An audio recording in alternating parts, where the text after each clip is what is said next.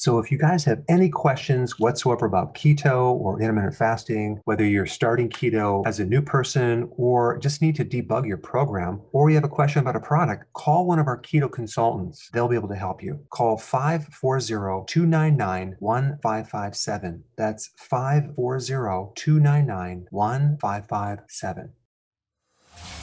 Welcome to the Dr. Berg Healthy Keto and Intermittent Fasting Podcast. Now, your host, the man taking your health to a whole new level, Dr. Eric Berg.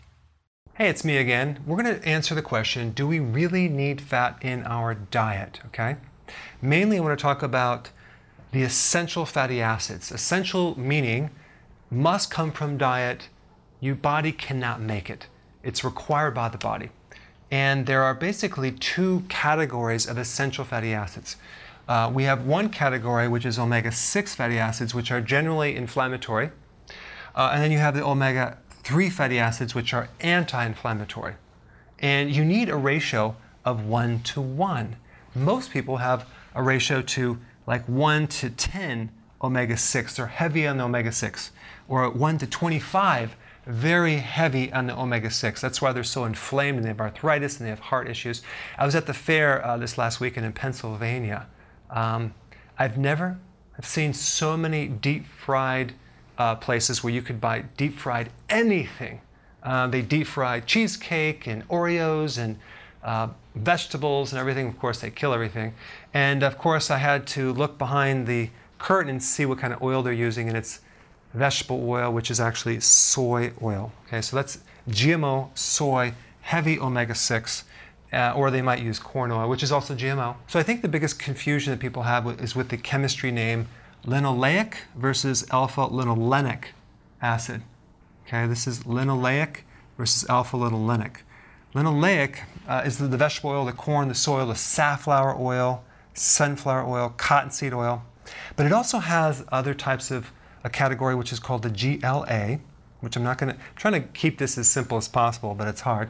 GLA type fats, which are anti-inflammatory, so they're different than this.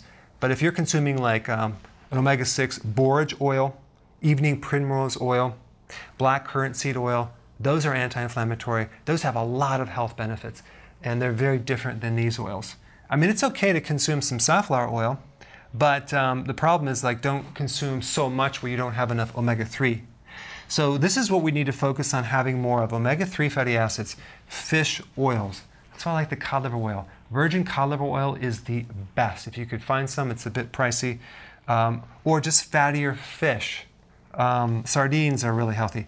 Walnuts, nuts are high in omega-3. Flax is pretty darn high in omega-3. Seeds, other seeds are real high in omega-3. Chia has the most omega-3 of all the seeds. And then we got hemp seed. Canola and soy have around between 8 and 10%, so it has a little bit of omega-3, but because it's GMO, we're not going to recommend it, okay?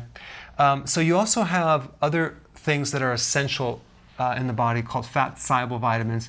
So we don't just have essential fatty acids, we have actual vitamins that are essential that you need and you can't live without. And that would be vitamin A. It comes from the fat. Vitamin D, E, K2. So those are essential. And it's also K1 as well. So a deficiency of essential fatty acid would leave you with scaly, dry skin, dermatitis, all sorts of skin issues, alopecia, where your hair is falling out, low immune system. A lot of autoimmune cases are low in essential fatty acids. So it worsens your memory, your cognitive function suffers. It worsens your overall mood. You can become depressed. It affects the cardiovascular system. And there's one more point about this alpha-linolenic acid, which is a type omega-3 fatty acid.